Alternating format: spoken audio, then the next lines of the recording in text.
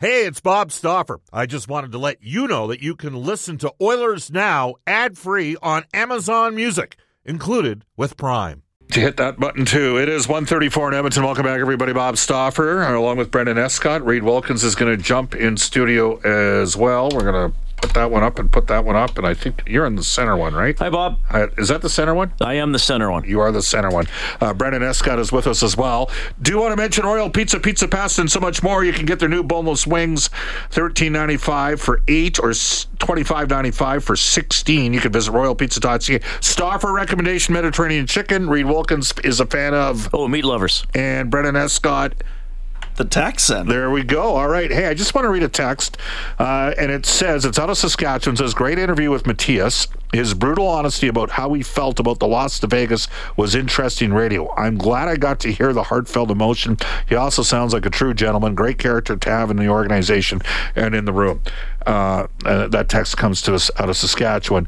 Yeah, you know what? It hurt those guys, especially after they watched... I mean, Vegas was up 3-0 on Dallas and blew them out in a couple of the games. Mm-hmm. And then Florida wasn't that. I mean, they had to know that they were... Reid, they outshot them 75-53 in games 5 and 6 and lost the series. Well, I think that was as despondent end-of-season media availabilities that I've ever seen from Oilers players. I mean, last year, hey, they were close... in terms of they were technically closer last year in terms of the number of teams left, but in terms of the caliber of the Oilers team, they were closer this year. Yes. And you could see it, when Leon O'Connor came out. Who else talked? Kane, Skinner, Ekholm, and I think Bouchard all spoke. And you could sense it that the loss to the Avalanche was a little bit of a bonus payout, and then this one was more of a missed opportunity. But Elliott said it on your show during the series. Like he put it as well as anybody. He said it's a Stanley Cup final caliber series in the second round. Yeah, absolutely. All right. Were you surprised today that Kailer Yamamoto was bought out by the Detroit Red Wings? I wasn't, because this dude was on my talk show last night, and he said it might happen. And I've come to trust this guy over the years. Don't trust him too much. I got one right. Well, it depends. I do balance it out. But, yeah, it was... So I guess that's how... But we talked about this, like, how bad did they want Kostin? They must have That's what really surprised... You spent $1 million to get Kostin? Yeah, like, I'm not disparaging Kostin, because we know what he did, and he had some really good bursts. But I'm like, man, oh, man, like, you wanted to take a run at him that bad that you also took... another player and then bought him out. So say they get Kostin for 1.75 plus the will it be exactly $1 million with Yamo? Yeah, just under $1 million. Yeah. So you're getting Kostin for almost $3 million bucks? Hypothetically? I found out this morning that they've loved him for a while. And you know what? Are the Oilers, I got to ask you, Reid, are you nervous? Like, okay, so the Oilers have brought Janmark and Ryan back. Yep. At 1.9 instead of 2.5 million. So they've saved $600,000 there. One guy's really at this stage in his career, even though he played third line right wing in the playoffs. Derek Ryan, like the Fogle, McLeod, Ryan line against Vegas was their best 5-on-5 line, but he's probably a fourth line right wing. Absolutely. Janmark is a bottom 6 forward, but he played 14 and a half minutes. But they don't have Kostin, and Kostin brought them some toughness, and, he was physical. Are you concerned that they don't have that up front enough in their lineup? Yes, I am, and I think we've talked about that since the end of the season, that they don't have enough players, and I'm not talking about half dozen, but one or two that just turn into miserable SOBs when they put on hockey equipment. Leon does. No, but here's the thing, in the bottom 6. Yeah. Derek Ryan, as much as he does, he's not that type of player, right? Yeah. Even Ryan McLeod, I'm not sure. We'll see. Maybe as he matures and learns to give it out a little more. Yeah. Fogel's not really, right? So there's already 3 guys in the bottom 6 that don't have a little bit of that edge or that gamemanship that really all the Vegas guys had. Look at how their fourth line played. Yeah, that whole line. I've probably had about 6. I'd call them hockey guys that I know that have reached out to me. Bob, the Oilers have to go get Miles Wood right now and move Fogle. And Fogel's part of it. Like, he's part of their team a bit too. Like, and this is where maybe people have to factor in have to factor in that there are voices within the group, and Fogle is part of their group. And the feeling is that if they played Holloway with McLeod and Fogle, I think they could have a really good third line. And there's some players that think that way too. I like Miles Wood. Now, he's American. I don't know if he'd want to play in Canada, in Edmonton. I think Miles Wood probably wants to re-sign in New Jersey. Mm-hmm. I've always liked Miles Wood. Miles Wood fought Jamie Benn. Like, he's not a timid player. And he can skate. And he can skate like the wind. No, he's also always played well against Edmonton. Yes. Maybe so we're a little... Now, he doesn't have great puck sense, but right. He is tough and he can fly. So I'm just trying to figure. I'm with Louis and I'm with you. I'm a little bit concerned that they don't have enough of that up front. Yeah, and it's not a lot. I mean, this isn't the team of 6-7 years ago, but right. it's one or two guys where and I obviously totally respect the skill guys that will go out there and do it. But there are some nights where it'd be nice if a skill guy is getting poked at a little bit and he can skate off the ice and be like, you know what, I'm going to leave you alone tonight because this guy's coming over the boards next. And Vegas had a now their skill guys usually did it, but they could also give you the little wink and say, Kolasar's coming. I'll score next shift. Kolasar's going to beat on you this shift, right? Yeah, well, Vander took care of Kolasar. Yeah, no, true. And that's, again, nothing wrong with that. But is there a guy with Vander's Klim sense of Costin to some extent? Yeah. Right. But again, he struggled at times, and so when he's playing 4 minutes a game, because he was all over the map and how much he played, right? And I know we discussed that a lot, that we didn't always get it, but sometimes with the turnovers, it was like, okay, he's not taking care of the puck. I'm going to guarantee you this year, Reid, they're going to balance out the minutes, okay? They're going to balance out the minutes more. They're going to cut McDavid and Draisaitl back. They got a deeper team now. Well, it depends who they get tomorrow. As a 4 seed. Well, we're on, right? Well, and who else they get in the top 6, because that could balance. So let's talk or even a top 9, right? What if they don't get Connor Brown? What do they do? That's a really good question, because I think it's a large... We're assuming that's going to possibly happen relatively quickly. Yeah. Brendan, any suggestions? What if they don't get Connor Brown? Oh, man. Well, then maybe you tuck that money away, and at the trade deadline, you can allocate it a little bit differently. So you throw Lavoie in there? Sure. To start the year? Yeah, I don't mind that idea. 6'4", 220-pound guy, and say, you know what, you're getting a chance to play in the top 6 to start.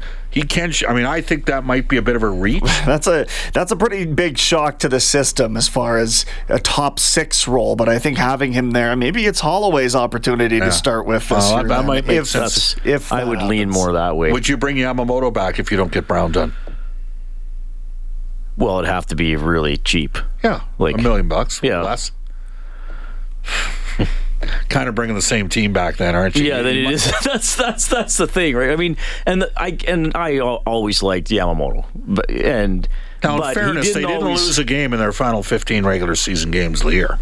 Yeah, and he was back healthy for those, right? But yeah. I do, and I hope, just from an off-ice standpoint as well, his quality of life with the head and neck issues that he's had. You worry about that. Just the size, come playoff time, he's been kind of pushed out of some series as it's gotten, right? I mean, and in fairness, the Colorado series, Landeskog should have been suspended for that hit. Probably. It's a blindside hit.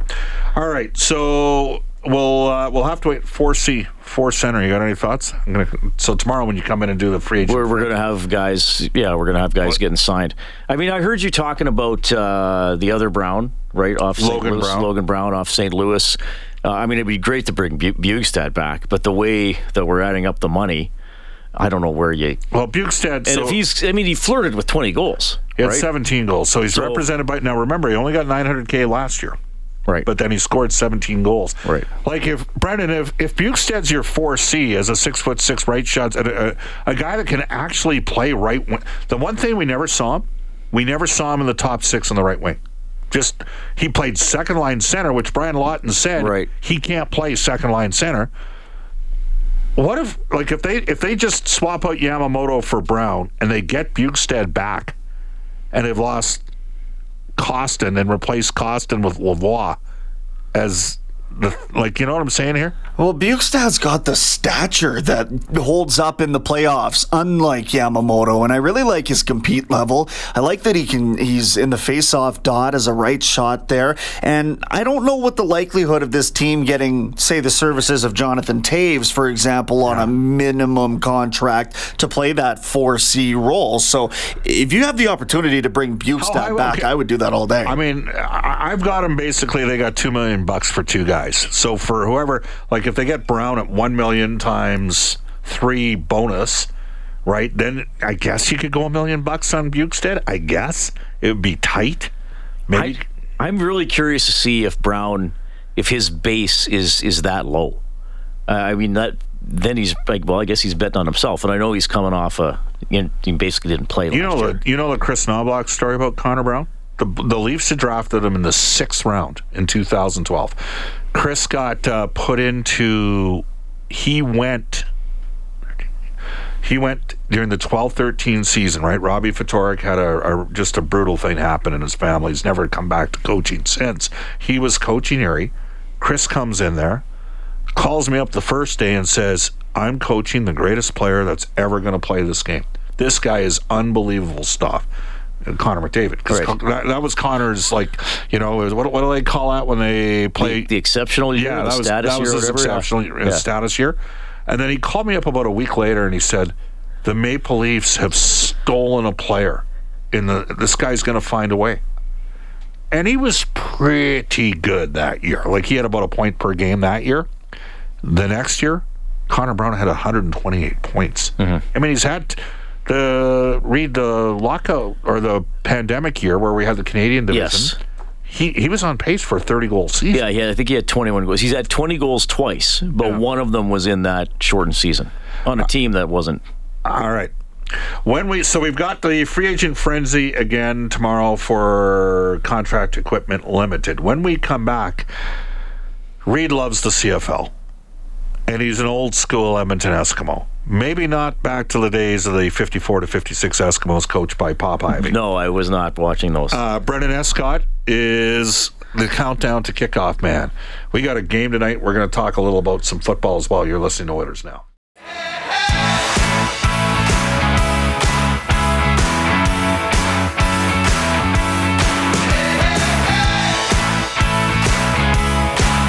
All right. Help us out here, Brendan Escott at 148 at Everton. I don't mean to sound like an old-timer, but who are these young kids? This is an older song, like probably 10 years old now. This is Arkells off of one of their earlier albums. The Arkells play in town a lot. All right, nicely done. Did you go to Blink 182, Brendan? I didn't. I was at the Riverhawks game, actually. What's the proper way to say it? Blink 182? 182? No, I went to Blink 182. 182. Okay, don't say 182. All right, you two know-it-alls in the CFL. List me the backfield for the Edmonton Eskimos in the 1956 Grey Cup. Quarterback ended up being a surprise starter in that game. Ended up being Was Parker there? He was in the backfield. He was not the starting quarterback in that game. Getty? Don Getty. Okay. The other two are easy. Kwong was there, right? Kwong was there. That's probably all that team. The only and one guy had just come from. Well, Kwong technically came from Calgary as well. Another guy came from Calgary, and he was probably the featured back. Actually, I think he set a CFL record in the 56 Grey Cup. The Eskimos beat Montreal 50-27. They stormed the field. Parker scored on the last play of the game, and they didn't get a chance to kick the convert. Was that the one where he gave the ball to somebody in the crowd? No, they took it. Or somebody took it and they didn't. They that was the only ball. It wasn't like now where there's extra. Yeah. I can't remember. Okay. Johnny Bright. Oh, okay. I should have thought of that. So they had Normie Kwong, Johnny Bright, and Jackie Parker was fast. Yeah. Like, he was really fast.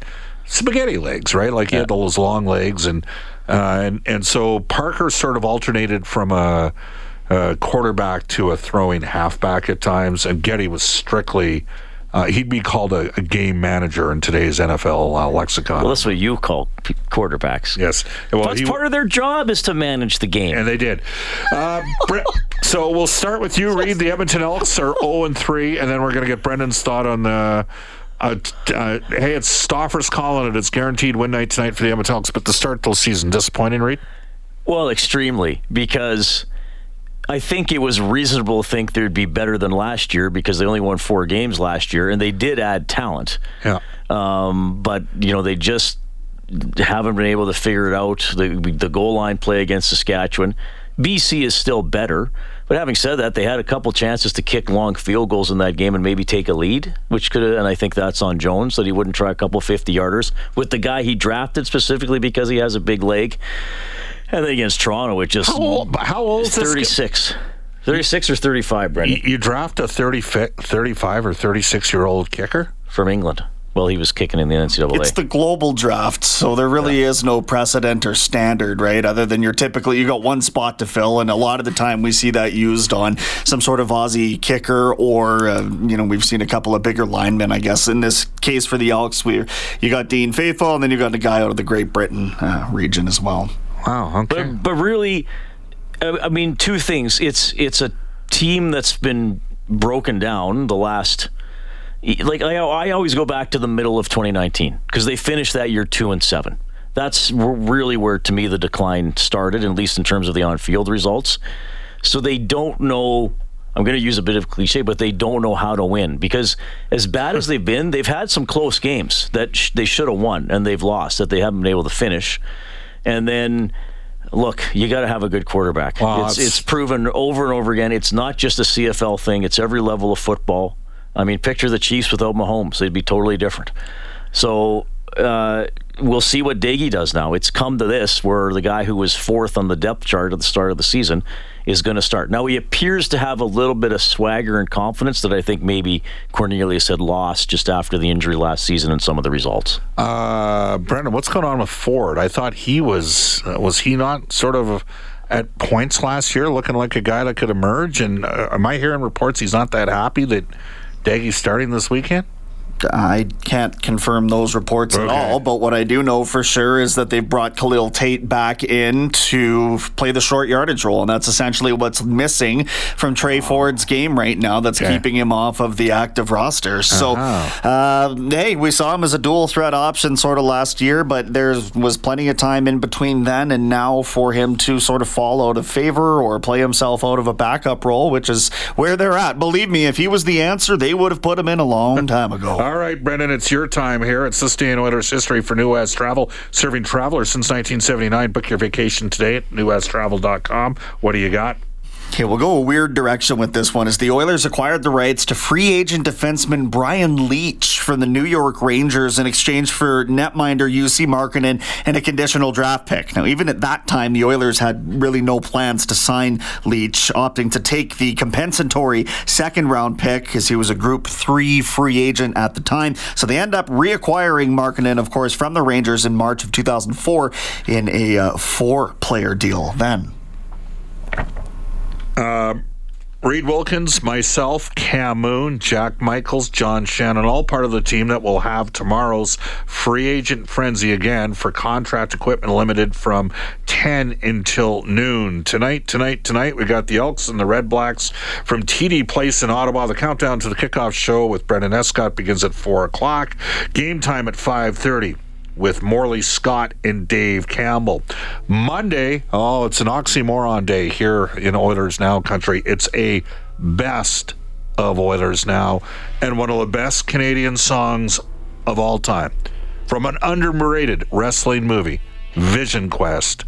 Lunatic Fringe, as we say so long, off to a global news, weather, traffic update with Randy Kilburn, followed by Rob Breckenridge from 2 to 3, Ted Henley 3 to 4. Brendan S. Scott's got the countdown to the kickoff show at 4 o'clock. Back at you tomorrow, 10 a.m. as we get ready, going in Free Agent Frenzy.